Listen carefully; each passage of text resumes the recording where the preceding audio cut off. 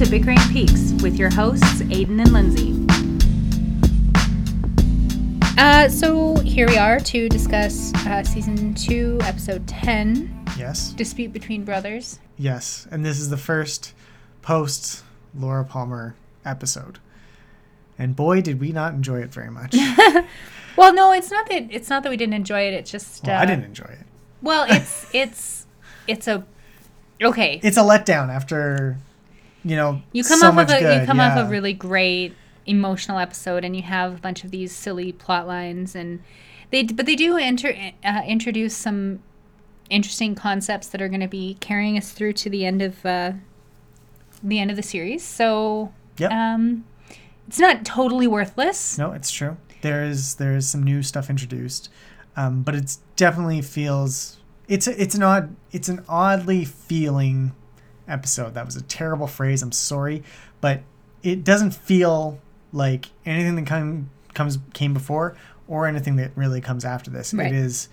It's almost celebratory at Leland's wake, which is the first major scene, and then it gets into a weird kind of headspace after that, where it's kind of it's almost schizophrenic in the way that it jumps from storyline to storyline, and I think it's the first sign of a show that is trying to find its footing once the central driving question has been removed from it. Yeah. We talked about this, Laura Palmer's murder and the mystery surrounding her life being the central hub of this larger wheel that is the town of Twin Peaks. When that stops moving, the other pieces kind of spin out of control, and that's what we start seeing here. But we'll get there. This episode was written by Trisha Brooke, and it was directed by Tina Rathborn, which is interesting that we have two female writer-directors in this episode. Yep. It aired on December 8th, 1990, and interestingly, it is set 3 days later. Yes, and they start with the that. day, from the last day. So March 14th, 1989 is the day in question. Yes. It's the only time when this much time passes between episodes. Yeah. So. Yeah. And sorry, we didn't do this, but of course I must. Bruderswitz? How does Google say it? Bruderswitz. Bruderswitz. No, that was still terrible. I can hear it, and it doesn't change how I can do it. I don't think we should continue this. I really am encouraging you all to write in and tell him to stop. I encourage you all to write in and tell me that it's a great idea, and that my pronunciation of the German language is sublime. Moving on to the Log Lady. The Log Lady. Let's go to the Log Lady. So this is not a weird one. It's actually it's another. She talks about complications that set in, and I think that's a meta commentary on the episode itself. Yeah. Just with that nothing is simple, and that there are always these new elements being introduced that complicate things. all over again. Yeah. And she asks what the secret to simplicity is, to the pure and simple life. Yeah. And that echoes something that I think Agent Cooper goes through starting in this episode. This and something that he's been seeking for up until this point as well. Just simplicity. He's enamored of this town that is, pure and simple, right? Ostensibly, on the surface, this is the kind of pastoral life that he envisions for himself, or is in love with. And in this episode, he goes night fishing with Major Briggs, and it's a very calm, peaceful thing he's seeking. Yeah. But of course, that's not how it goes. No, and that's not how things stay, and definitely doesn't stay like that in Twin Peaks very long. So, what is the secret? Are our desires undermining us? She asks, and that's another thing that comes up. Just Do you have anything else? No. I thought it was a good kind of Metacritic of the show itself, right? It's talking about what is the secret, what's the core secret, and what is it doing to us? I didn't have much more to add. Okay. Sorry. Don't apologize. I'm apologizing. Because I'm Canadian, I think. Because you're Canadian, you think? You think, whatever. It's not that I think I'm Canadian. It's that I think that's why I'm apologizing.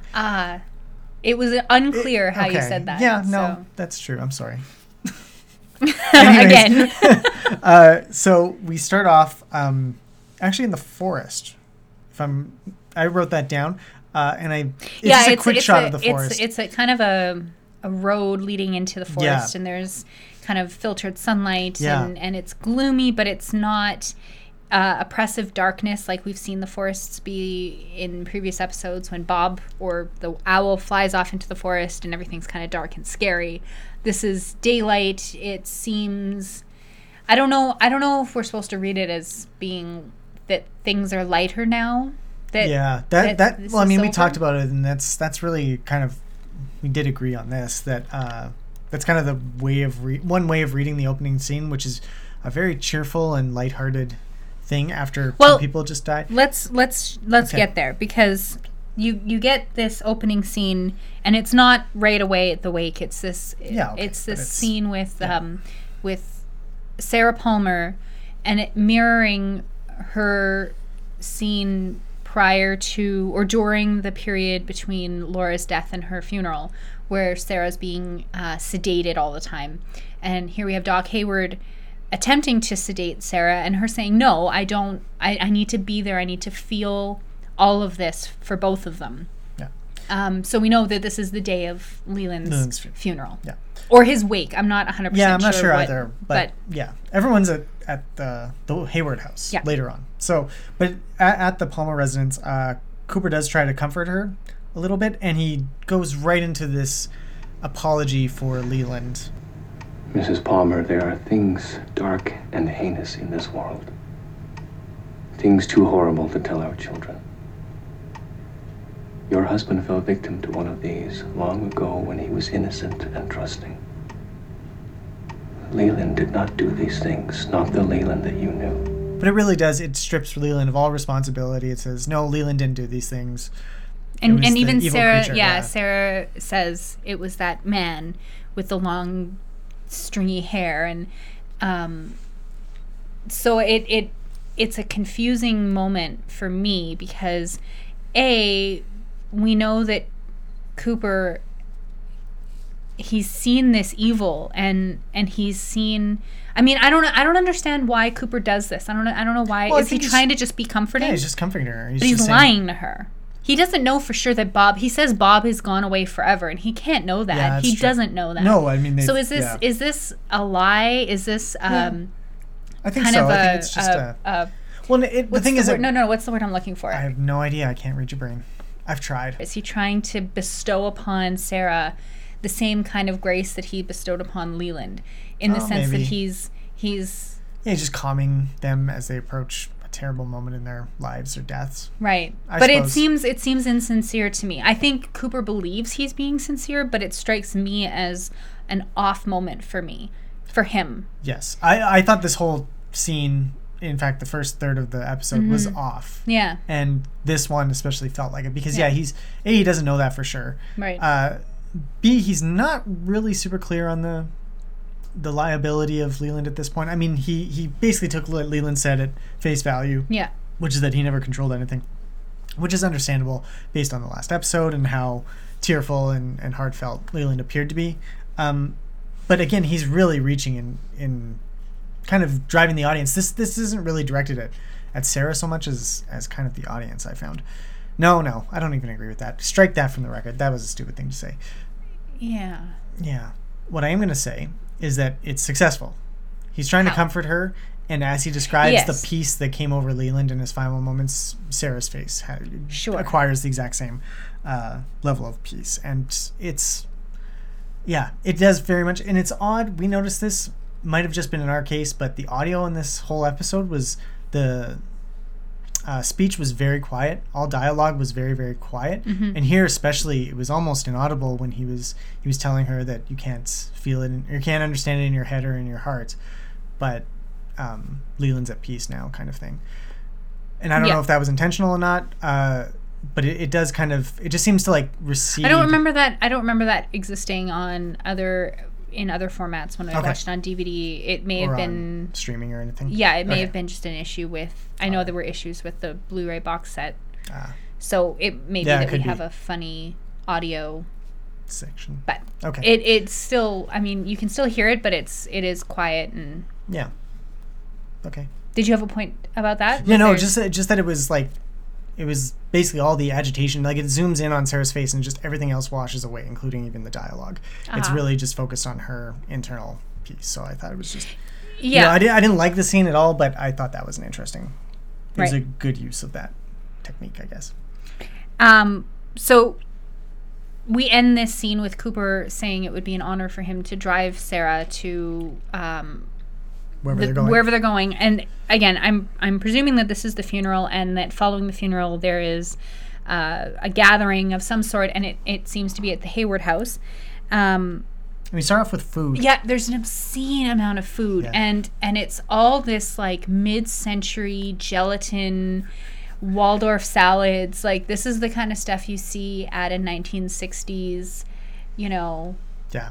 party. Yeah. And I Which- thought it yeah. was it was just it was a lot of food. But that's the thing with Twin Peaks, is that we've said this before, that nobody is moderate in this town. So I mean, there would be, and there always is at funerals, I guess, right? There's always a plethora of food, but this kind of food, it doesn't look appetizing at all. I'm sorry. No, not at all. But anyway, and we get ridiculous Nadine, and we Yeah. get the ridiculous Milford brothers, and we get some, like, just, Aiden kind of already touched on it, but this sense of just, it's almost giddy glee that is pervading the whole atmosphere. You've got all these people gathering around, and even Agent Cooper and Sheriff Truman, who watched Leland Palmer die in front of them. And we're the ones closest to the horrors. Like, they might Yeah. be...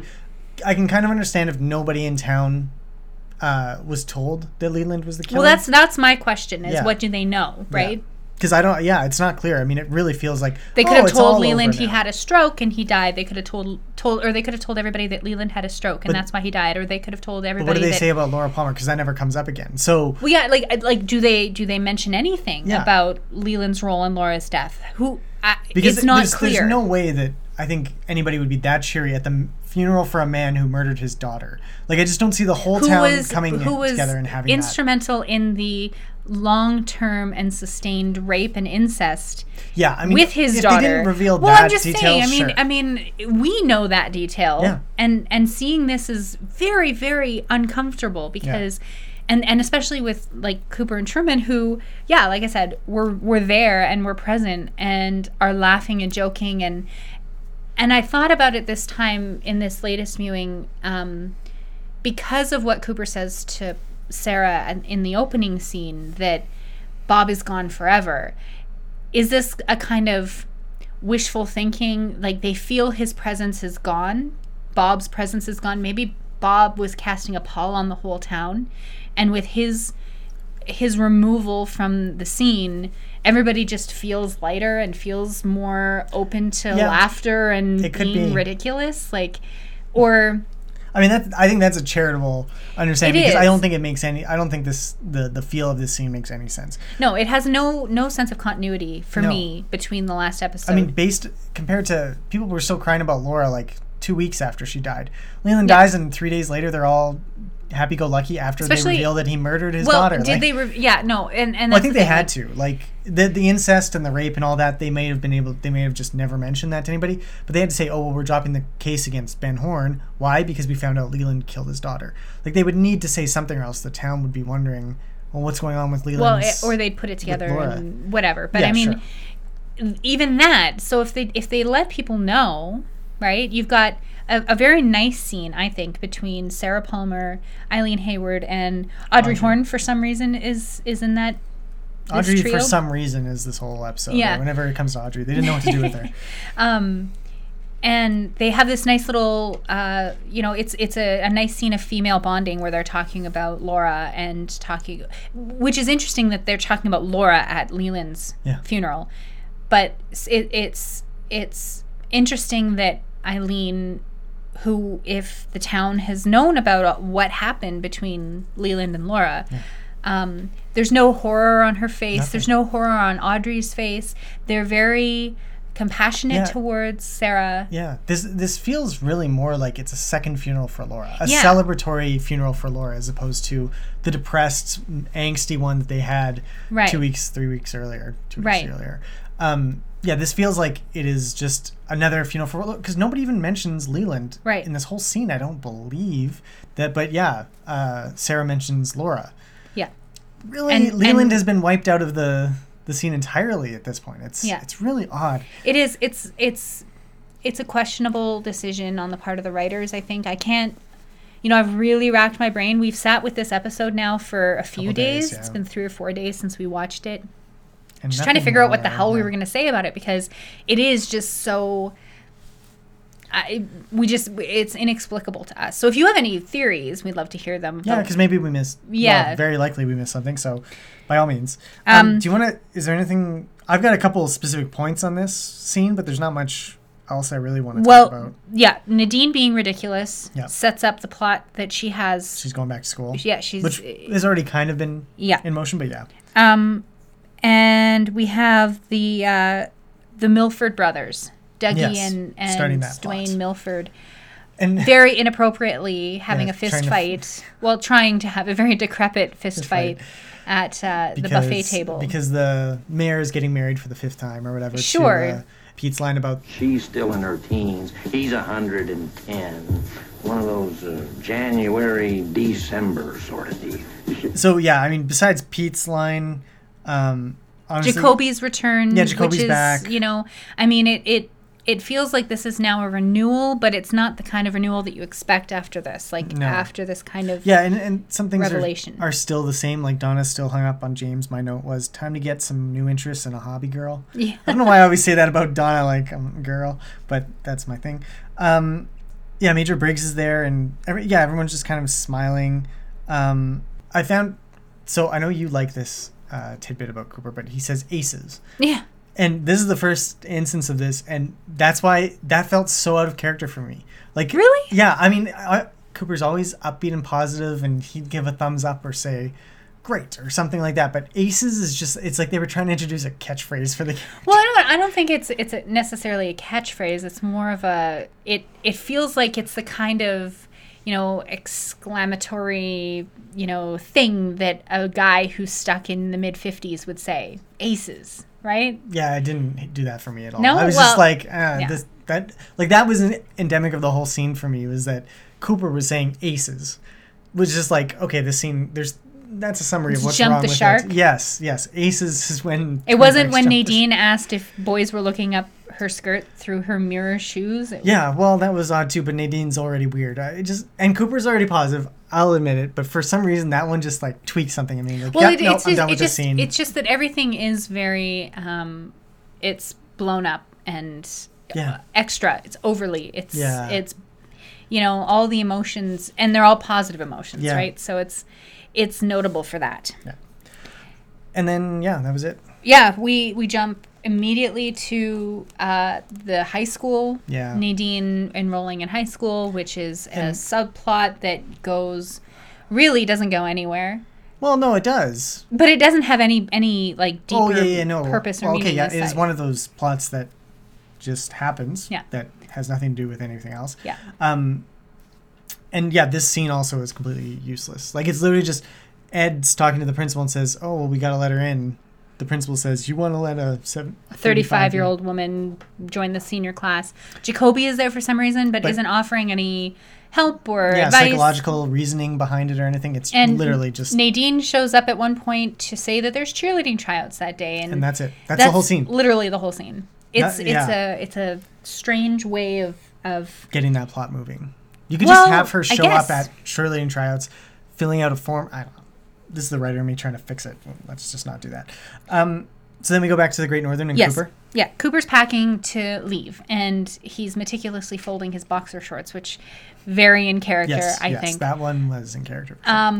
And Audrey knocks on the door, and she's in a business suit now and taking over some kind of role within the hotel, I guess. possibly taking over for her father, who Yeah, we see later on is not in great shape. Yeah. Or I don't know. I really do think Aiden's comment from earlier is apropos. Like, they really didn't know what to do with Audrey here. So Well, and it's odd because this felt like a very necessary scene to wrap up Yes. their love plot, Yeah. their romantic plot.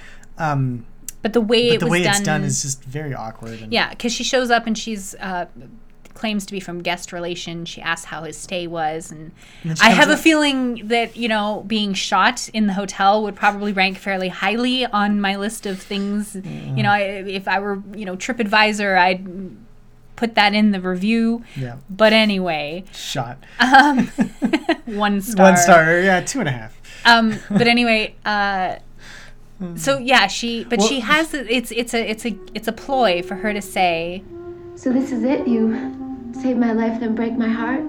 which yeah. is kind of it's It's on the nose. It's a little too on the It's a little nose, too on the nose. It's yeah. just like, really? That's what she would say? She wouldn't play coy or do anything about that? And then Yeah. at the end, too, she says, Yeah, there's only one problem with you.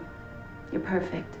also way too much on the nose. I mean, Yeah. granted, she probably does feel that way about him, but it does it's stuff like that really seems like the writers were trying to backtrack from Audrey being a young a kind of young inquisitive woman to yeah. being a little girl, because those are the kinds of Yeah. questions that a little girl would say, and even the way that she says, Well, let me tell you something, Agent Cooper. One of these days, before you know it, I'm gonna be grown up and on my own. You better watch out. the way that line is delivered even seems much younger than, I mean, Sherilyn Fenn was 25 at the time, right? Yeah. So it's a weird thing to see her play so young.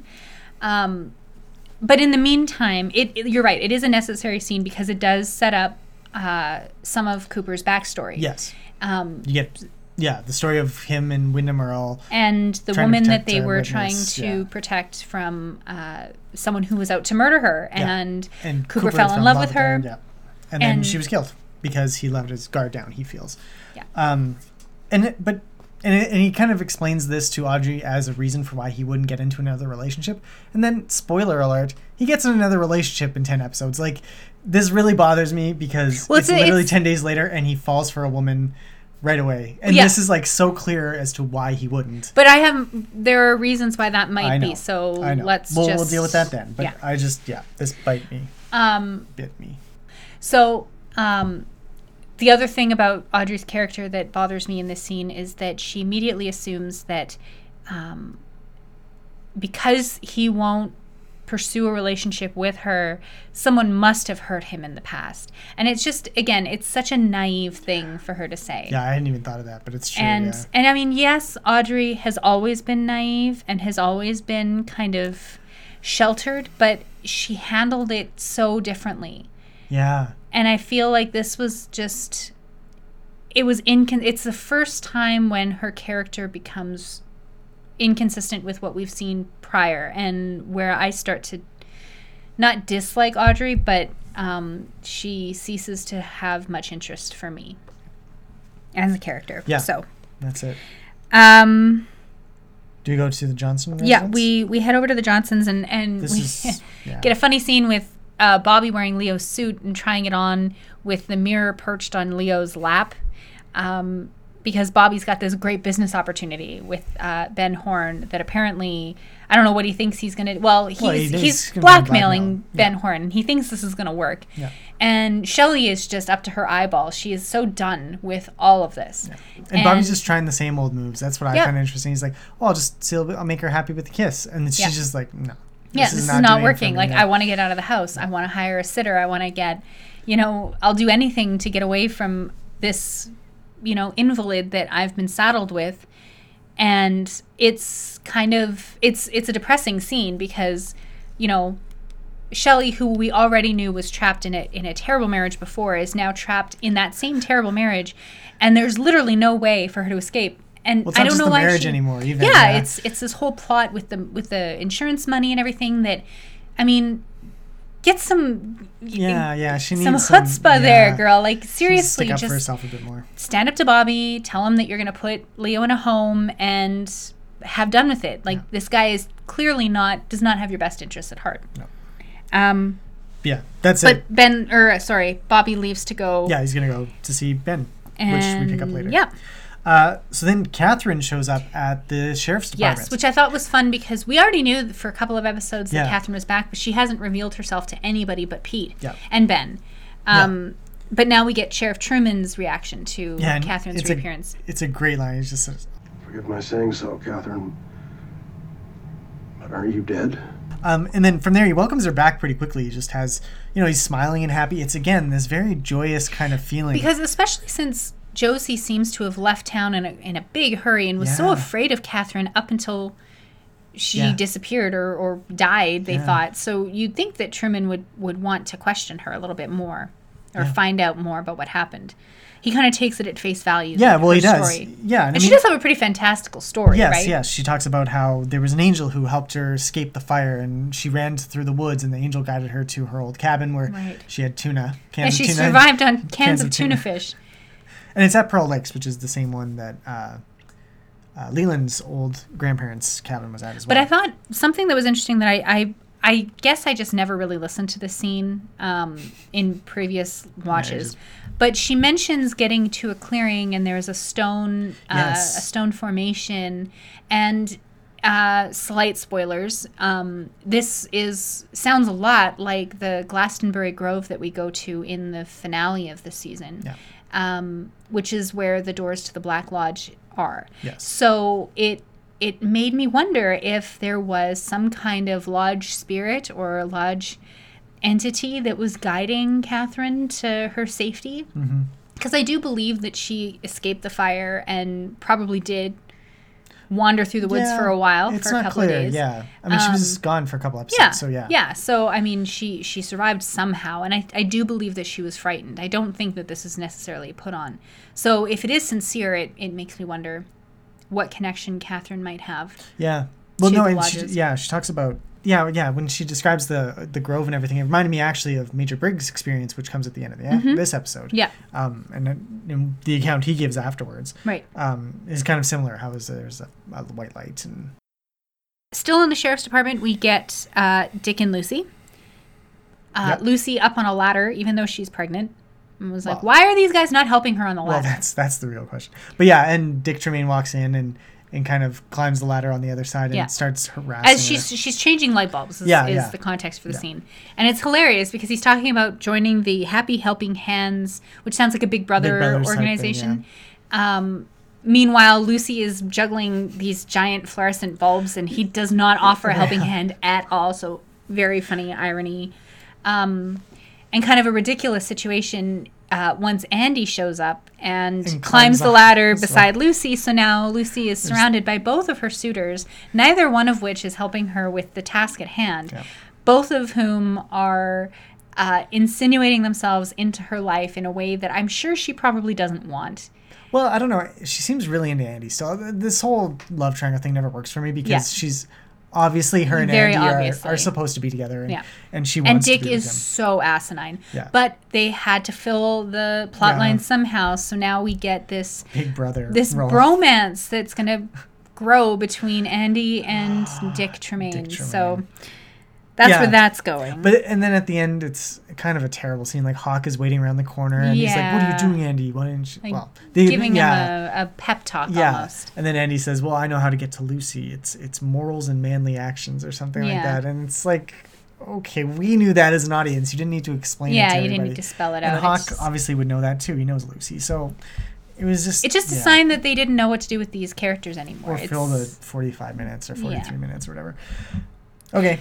Again, still in the sheriff's station, we get kind of a nice scene between Cooper and Truman because Cooper is leaving. He is on his way out of town. Was going to go fishing first. Yeah, well, he's got one more day in town, but he's on his way out. His job is done. The murders have been solved. He's tidied his room and he's heading back to Philadelphia. Yeah. And Truman, in the only way that Sheriff Truman can say goodbye, offers him a green butt skunk. What is a green-butt skunk, you ask? It is, well, I don't know what it is. I think it's a fishing lure. It's a fishing lure, but It's a type of there to emulate a specific bug type of of some bug kind? or something that would attract the salmon and get Yes. their minds off of sex. Yes. Long enough for them to be caught, and of course Cooper is just totally Yeah. enthralled by Yeah, this. He he's like, pins it to his lapel. It's Yeah. very cute. But what really sets as the emotional heart of this scene is when Truman presents the Bookhouse Boys badge Yes, saying to that you're Cooper. now an official member, basically, because he was an honorary one for a couple weeks there, and now he's an official Bookhouse Boy. So, yeah, and Cooper loves that. He almost looks like he's gonna cry, and there's it's kind of a I wish that there were scenes like this between the women in the show, because it's this fraternal organization that is always going to be there for each other, and yeah, the women don't support each other. not really. Well, they don't not even see each other half the Yeah, time. exactly. So Except for Norma and Shelley. Yeah. Norma and Shelley are a good pair for sure. I have one little note that I put in here just because. No, never mind. It's fine. Just kiss already? Yeah. Is that it? Yeah. Sorry, No, we'll I just could. cut it out. Yeah. No. That was good. I think we should keep that in there. No, because it's Yep. too awkward. It doesn't make any sense now with all the other talking that's What going are on. you talking about? Just kiss already to Cooper and Truman. Just kiss already. So, Sheriff. There's a big thing on the internet between the two of them. They're one true pairing for a lot of fans, I think. But the only one more popular is Truman and Oh, I think it's Albert and. Albert and Truman. That's right. No, I think it's Albert and Cooper. I think Really? it's the trio of the three of them. Yeah. That's a good love triangle. I'd ship it. I don't think it's a love triangle. I think it's a menage a trois. I think it's Oh, very okay, that much, can work too. yeah, Sure, whatever. mutual thing. Yeah. So yeah, they step outside then. Yeah, Cooper's saying goodbye. All the Blows deputies. attention with all Yes, his they all line up, and he gives a little goodbye, parting words to each of the main members. I'm sure there are other members of the sheriff's staff that we've seen them, Yeah. but they are not there. No.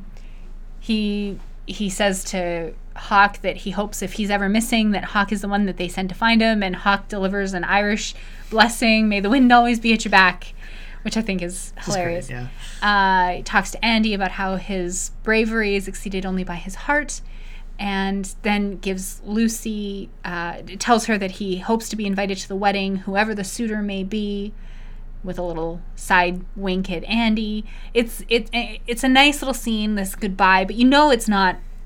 This can't be the end, and of Yeah. course it isn't when. The RCMP arrive. Yeah, well, yeah, In full regalia. Red Surge, top Yeah. to bottom. Yeah. But With an FBI agent. But like oh, sorry. the dime store, like Halloween costume knockoff version of an RCMP Yeah. official. I don't think they uniform. were even wearing anything that red in the 90s. Like, honestly, I think they've No, retired they that still by the do, time. but it's all ceremonial. Yeah, Like, they would never wear this yeah, on, yeah. on official Well, that's business. what I'm saying, and he's, Yeah. yeah, and they but come yes, in and he's inform. Roger is the Yeah, guy Roger. from Roger. Internal Affairs. Oh. So he knows Cooper. Cooper knows him, Mm-hmm. and Roger informs Cooper that he has, without pay, effective immediately, suspended from the FBI. Yeah. And that's kind of the end of the scene. But then pick up right after a commercial, and it's back to the same scene, actually. They're talking about what's going on. Cooper just kind of, he seems okay with it. He's like, yes, he could kind of expect it, I think. Yeah. That he was going to get suspended. But basically the FBI, Roger lays it out for him. And it's kind of funny because Harry doesn't seem to know all the legal terms that Yes. they're thrown out there. The one that sticks out is misfeasance, Yes. is what Cooper is officially being charged with. Yeah. But there are all these other charges of... Well, it's basically everything to do with his crossing over into one of Jack's twice. Yeah. And everything that happened in those two visits. Yes, exactly. Yeah. And yeah, Cooper really, he's sitting in the middle, and it's an interesting shot, the way that the way that it is shot. It's almost like Cooper has these, good and bad good angel angels, on his shoulder, because he's sitting at I think it's Truman's desk. Yeah. But he's on the other side of the desk, like the guest chair. side, yeah. Truman is on Cooper's right, and Roger's on Cooper's left, and they're kind of arguing across the table, and Cooper, at one point, it almost looks like he does look directly in the camera, but he's very stoic and like accepting of whatever is going to be handed down to him. Yeah. Well, which we got hints of that in the episode right after they rescued Audrey, that he realizes that he's that gone outside the law. Yeah. So I think you're right. He kind of expected that this was going to come. Yeah. So then from there, we go to the Great Northern again, where Bobby is waiting to see Ben. And he's just being kind of a jerk. He's freaking out and yelling at the secretary who's like, oh, well, you didn't have an appointment, blah, blah, blah. And then Audrey walks in. Yeah. Carrying a basket of toiletries, or no, it's like tea towels or something. Yeah, it's like she's... It's like overnight she's... Well, in the last 3 nights, I guess, she's become the runner of the hotel. It's not clear at all. There's a little flirtation between Bobby and Audrey that picks up here, which comes kind of out of left field. They've not had any interaction up until this point. So it really is very much unexpected. And but he wants to see her father. He's been denied access. Audrey kind of winks at him and goes in and gets Bobby the meeting. But obviously either Bobby doesn't impress Ben, or Ben is just not in his right mind. And we see that because Ben is wearing his pajamas in his office. And we've never seen misshaven and everything now. He hasn't shaved. He's kind of disheveled. And we've never seen him like this, so maybe this is the start of him not being in his right mind. He kicks Bobby out. And with some hired muscle, who's new. Yeah. Seemed much more competent than Hank, I have to say. Yes. And Audrey swoops in again to the rescue, and Bobby says, well, that's twice you saved my skin. And they have, again, this other flirtation that literally came out of nowhere, and I don't think it goes anywhere. I mean, they become kind of friends. The 3 of them form the story around Ben. Or, sorry, the 2 of them form a story around Ben. Yeah, in the next coming episodes. But it doesn't, no, I mean, obviously it doesn't lead anywhere romantic, but it does seem like and the words that they're giving them to speak are not, like maybe Bobby's are a little bit in character, but Audrey's seem very much not in character for her. Exactly. For example. How about an ice cream? Cup or cone? Cone. I like to lick. So that happens. I have a note in here that I'm like, what is this scene even about? Yeah, Which nothing happened with it except for Audrey and Bobby became friends apparently, and that's it. Yeah. And then you add in, why are they becoming friends? Why it doesn't seem natural for them to be at all. Audrey's dialogue is especially bad. This scene really did not need to exist. Yeah, it was filler. It was filler. I mean, this episode. Maybe we'll revisit it. We'll revisit it in later episodes when things do start to pick up. But for right now, it really feels very not odd. not right. Back in the conference room, we get at the sheriff's station. We get Cooper being reamed out by Mountie King and Roger, who say that there was the border crossing, which he should have notified Canadian authorities that he was coming across the border. There were 3 killings up at the brothel, Blackie, Emery Battis, which Cooper didn't know about, and the guard that Hawk killed in self-defense. And then there's a 3rd charge of drug trafficking, because we find out that the RCMP had been working on a sting of Jean Renault for many, many months, and they were closing in on him, and the drugs, the cocaine that they were expecting to find, or that were the center of their investigation, have gone missing, and they suspect Agent Cooper of having brought them back to Twin Peaks, which is ludicrous. All of these, yes, he says, I admit to the border crossing, I knew about 2 of the killings, I didn't know about the 3rd one, and you should know me better, I would not be involved in drug trafficking of any kind. Yeah, but they basically say the DEA, Drug Enforcement Agency, is now going to be involved and investigate you on that charge specifically. Yeah. And he has to give up his badge and gun, which is kind of a heartbreaking moment because I think this is, his identity has been so tied up in being the FBI agent that giving over, maybe not his gun so much, but the badge definitely would hurt. Yep. And you see that on his face when he drops it on the table, and then when Sheriff Truman comes in and sees that the gun and badge are on the table, he knows what's up. Yeah. And they give the little Bookhouse Boys. Yes, they do. Yeah. A little lame, but anyway. Lame, but Truman immediately jumps to his defense and won't back down. He says that... Well, he's not going to even make a statement because the FBI would require something, in the RCMP requires something else. Extradition papers and... to get him to talk. So he says, well... Shove it, basically. What's his line? You can help yourself to coffee on the way out. Yeah. Which is good. So, Cooper's in trouble, but the town is, or at least the sheriff's department is rallying around him, as you would expect they would. Yeah, exactly. So then we get another useless scene. Nadine at cheerleading practice. Yeah, the high school tryouts. A 50-foot tumble in perfect form. And then she tosses a dude 50 yards. Are you getting these measurements from somewhere? Yeah, absolutely. And the IMDb page? Nope, made them up. But and he lands in a volleyball net for reasons, and that's it. That's the whole scene. There's nothing more to add. Let's move on. Shelley's brushing Leo's teeth in the next yes. scene, and she's been left all alone all day. Bobby has not called her, probably because he's out having ice cream with Audrey. And he finally does call, and Shelley is, of course, naturally quite pissed off. And but we do get to see, it's an interesting shot because it's quite low, and we get Leo's wheelchair comes into the frame independent of Shelley. He's moving the wheelchair himself. And we've seen him move, or we think we've seen him move. Yeah. But this is the first time that it's dramatic movement, and Shelley notices it and tells Bobby on the phone, "Oh, Bobby, he moved." So, setting something up there. Yes. Well, there's very scary music playing, so yes, they're absolutely setting that up. Then they go to the double R. Yes, and this is actually quite a sad scene as well. So poor Norma. I love Norma. Basically, her mom is there.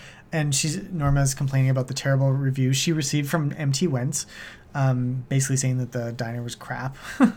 And then it's revealed that who's Wentz? Well, it's Norma's mom, of course, who is a terrible human being. Vivian says that she wanted to give a good review, but this is just not a good restaurant at the Double R, which I can't believe because I trust Cooper's taste more than some stupid food critic. And that pie is damn good. And Norma really tries. She's like, well, how about, do you have any she talks decency about, and kindness? Yeah, she says that, Vivian says that she can't, she has ethics and she has to uphold her moral standard as a journalist, her integrity. And Norma does not compute. Like, I'm your daughter, she says. What about more, like, decency and kindness? And you can tell that this is obviously not the first time that Norma's mom has shut her down. But it's probably the last time. So because Norma kicks her out. Yeah, it just says, and I love the way she does this. I think this is probably just all the actress, but she doesn't raise her voice. She lets all the anger in there just seep in. Yeah, and it's you can really feel anger. It's that. Disappointment and very deep hurt. Yes, right. Yes, exactly. It's soft and quiet, but really, really strong too. And it's almost like, yes, kick this bitch out, and then you know what? Go on and fucking kick Hank out. Yeah. And then the very next scene, we get reason for why she might want to kick him out, which is Hank and Ernie have gone up to One-Eyed Jacks. So Ernie, you remember, is Vivian's husband, who knows... Former thief and... Yeah, knows Hank from the joint. And, they're up at One-Eyed Jacks. Ostensibly, they were on a hunting trip. They're in full camo regalia. But they've got a couple of... One-Eyed Jacks girls on their arms. Yeah. And then they meet with Jean Renault. And it's interesting to me because we talked about this in a previous episode where when Jean Renault encountered Hank outside One-Eyed Jacks the night that Audrey was rescued, and he sees Daryl Lodwick's ID card, it seems like that was the in that Hank needed to get to be on Jean's side. So Hank is now not working for Ben. He's working for Jean. He's Jean's muscle, or business partner, or something. And he's recruiting Ernie to be because of his connections with what Ernie calls, he says, the Colombians and the Bolivians or something. He's got connections in the drug world, which is what Jean needs to distribute his cocaine. Yeah, because he used to have his brothers doing it, and Leo and everybody. Now he needs a new network, and this is what... So Hank is out of jail for 2 weeks. He's already back in it.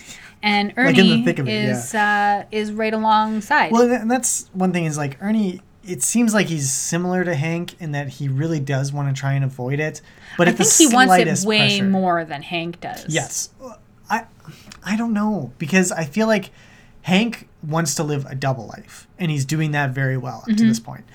Ernie wants to live on the straight and narrow, but at the slightest pressure. Yeah. If there was someone just came up and said, "Hey, you want to bet $50 that I'll flip heads or tails on this thing?" Yeah. He'd take that bet because he's just such a compulsive gambler. Exactly. That's the thing, is that he tries. He says when John says, wants to. Yeah. We're gonna go gamble now. Yeah. He's like, no, I don't want to. Yeah, I don't do that gamble. anymore." And he's John's like, "But everybody gambles." here. And he gives in, just like and it's really kind of sad because I feel like Ernie really does.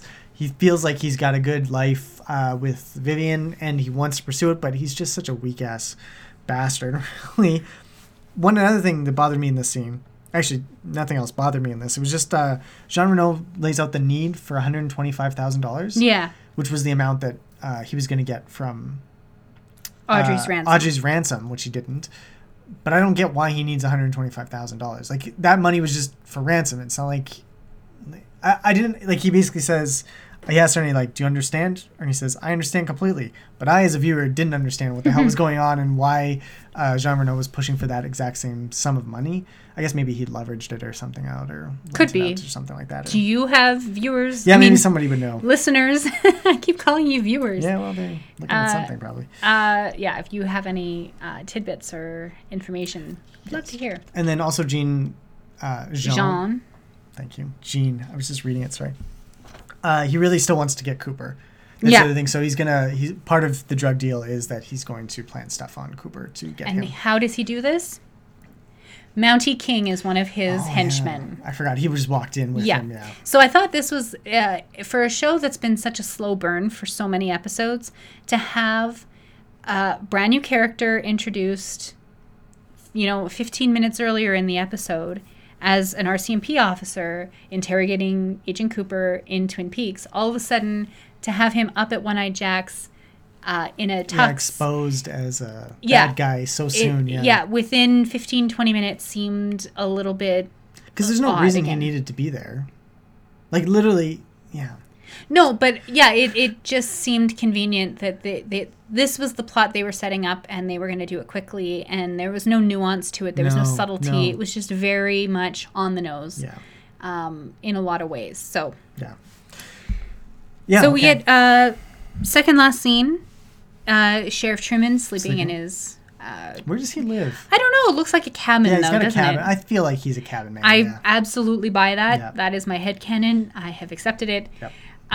He wears an adorable one-piece red pajama getup. I didn't notice what he was wearing. I thought was really cute too. Is it like a wrestling uniform kind of thing? No, it's like full arms and everything. Like the kind that would have a butt flap, I think. Yeah. But it's all very dark, right? Yeah. He hears something outside his window, so he grabs his gun and goes to the door and opens the door, and Josie tumbles in.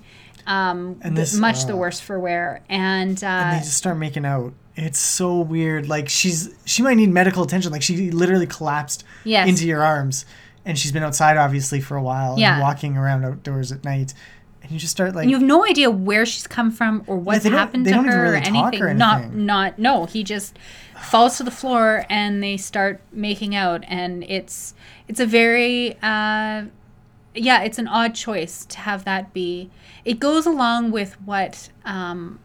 we said previously about Sheriff Truman and this compulsive need to protect and save her.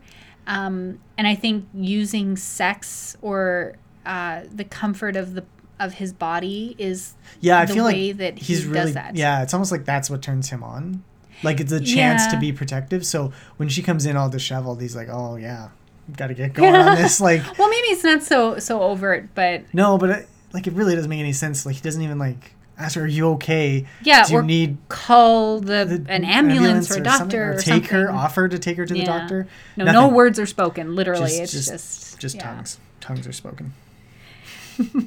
So presumably at the same time or around the same time that this happens, we get Cooper and Major Briggs out in the woods, and they are having a fire, roasting some marshmallows, and talking about Bob. Talking about Bob. And if he exists or not. And Cooper says something interesting about... Major, I find myself thinking a lot about Bob. If he truly exists. I've pondered that same question continuously since horror was revealed. Try to imagine him out there incarnate,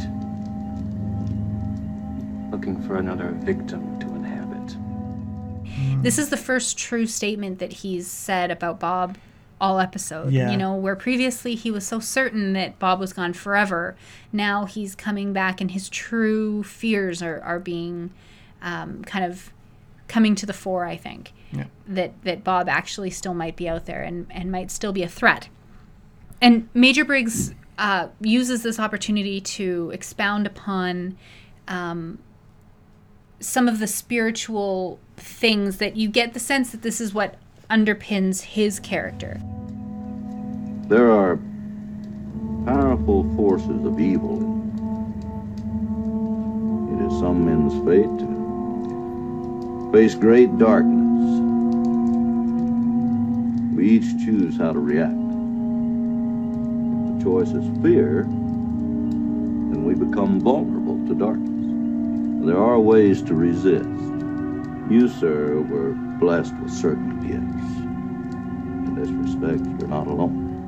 And he talks about the White Lodge. Have you ever heard of the White Lodge? The White Lodge. No, I don't believe I have. Before he can get into anything deeper, Cooper has to pee. Yeah. And he gets up to relieve himself. Yeah, well, okay, first of all, in between that, there's a brief shot of something kind of going through the forest and scurrying through it. And then Cooper says, I've got to stand with pee. He says, there's nothing quite like urinating in the open air. Right. Which is a great line. And yeah, so Cooper goes to the tree, and then there's owls hooting over both of them. They both kind of look up at the owls. Well, I thought it was the same owl, but... It might have been, but it sounded like they both kind of looked just kind of up and around. And it was the same volume for each of them, and it seems like Cooper's moved off a fair distance. It doesn't matter. Then all of a sudden there's a flash of white light, and a figure that, to me, looked an awful lot like Margaret Lanterman, the log lady, silhouetted with a light behind her, standing in the edge of the clearing where they've camped. And Briggs calls out for Cooper. Cooper kind of rushes back, sees the light, but sees that Briggs is nowhere to be found, and then the light kind of dies, and Cooper's just left there looking and having no idea what's going on. I think that this figure is a hooded figure. I don't think it's Margaret Lanterman, obviously. No, obviously, but it just reminded me of the character or the figure that we saw in the woods in the second or third episode. Yes. With Bobby and Mike and Leo are in the woods. Yeah. The figure hiding behind the tree, which we thought maybe could have been Ben Horn, but this makes it seem like there are some kind of people or creatures that dwell in the woods that wear hoods and are involved with mysterious disappearances. Yeah. But Leo didn't seem concerned about it in this. I mean, I know they've moved a lot. The mythology has transformed a lot in this. Well, this is the first time that the mythology is really brought up to the fore, and I wanted to talk about that just really briefly because it is interesting to me that where these ideas come from, and the lodges themselves, whether or not they were deliberately inserted or whether this was something, kind of archetypal that or subconscious that David Lynch or Mark Frost had thought up. I think this was mostly Mark Frost. Yeah. His interest in theosophy and kind of this more philosophical spirituality as opposed to David Lynch's much more, he's into Tibetan transcendental meditation and that kind of thing. So this seems much more occult, and I think that's very much Mark Frost's wheelhouse. But there was a book called The Devil's Guard that was written by Talbot Mundy in, I think, the 1920s, mid-1920s, where the white and black lodges were explicitly mentioned as being these two places that were battling it out for supremacy over the domain of man, kind of right thing. Yeah.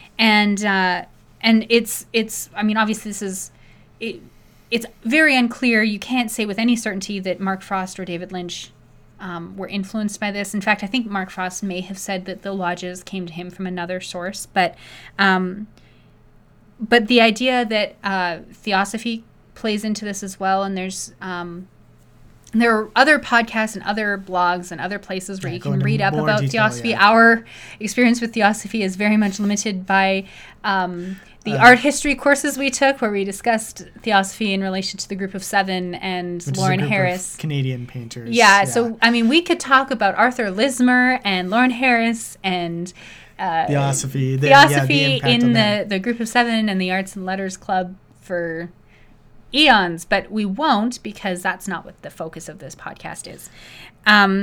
But it's just interesting to note that these are ideas and that Doug Puz come from that book, The Devil's Guard, as well. And we talk about Doug Puz a little bit later when Wyndham Earle is introduced.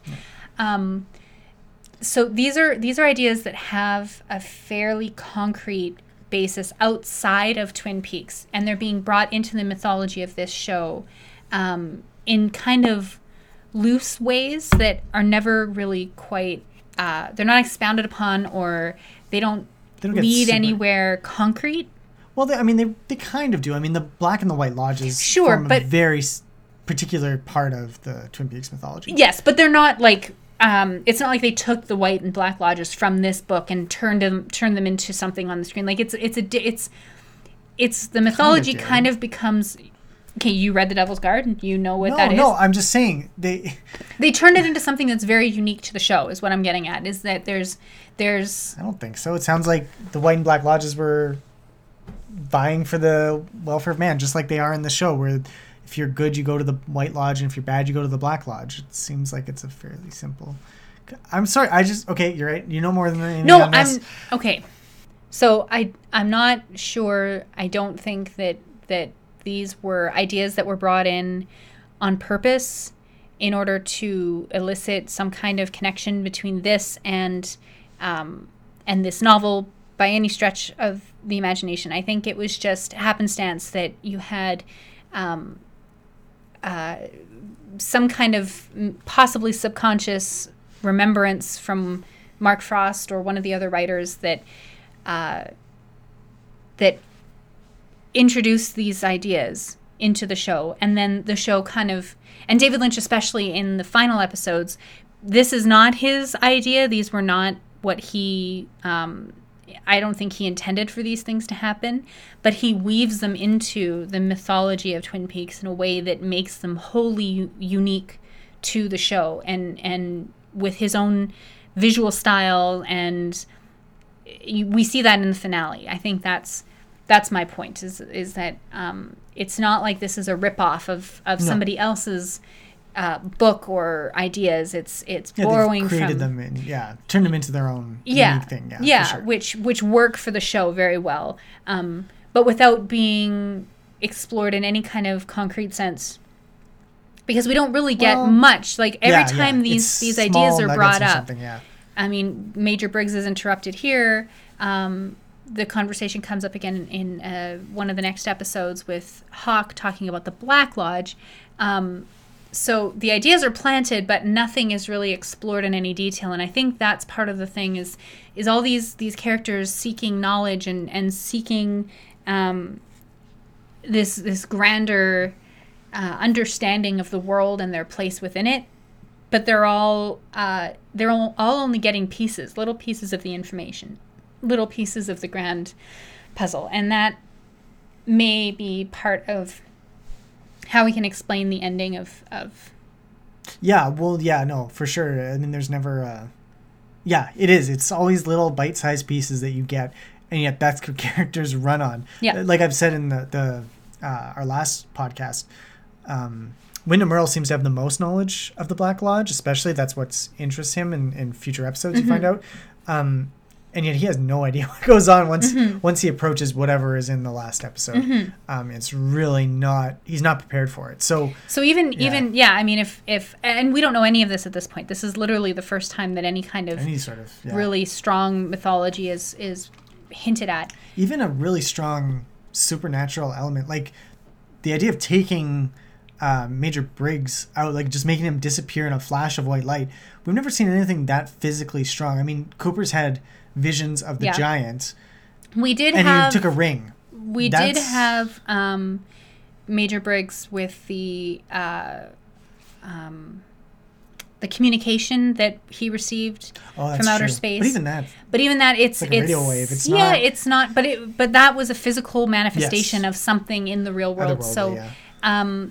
We've had hints of it, but this is really the first overt interruption, if you discount Bob. Yeah. But outside of that evil, which up until this point just seemed like a spiritual demonic possession, now we're getting hints that this is much bigger, and and it harkens back to UFO abduction stories and that kind of thing, which is a tangent that Twin Peaks kind of goes down, but never fully. Certainly not until The Secret History of Twin Peaks, which is a whole other story altogether. But so it's an interesting thing to be brought up in the last 3 minutes of kind of a weird and boring episode, I would say. Not a lot happens. Until we don't really like until the very end, which is the last 3 minutes or 5 minutes of the show, and you've got something really major seems to be going on. Major. Pun. It was very punny. But so that's going to carry us through to the next episode, and we hope it carries you through to the next episode, and that you'll come back and join us for season 2, episode 11.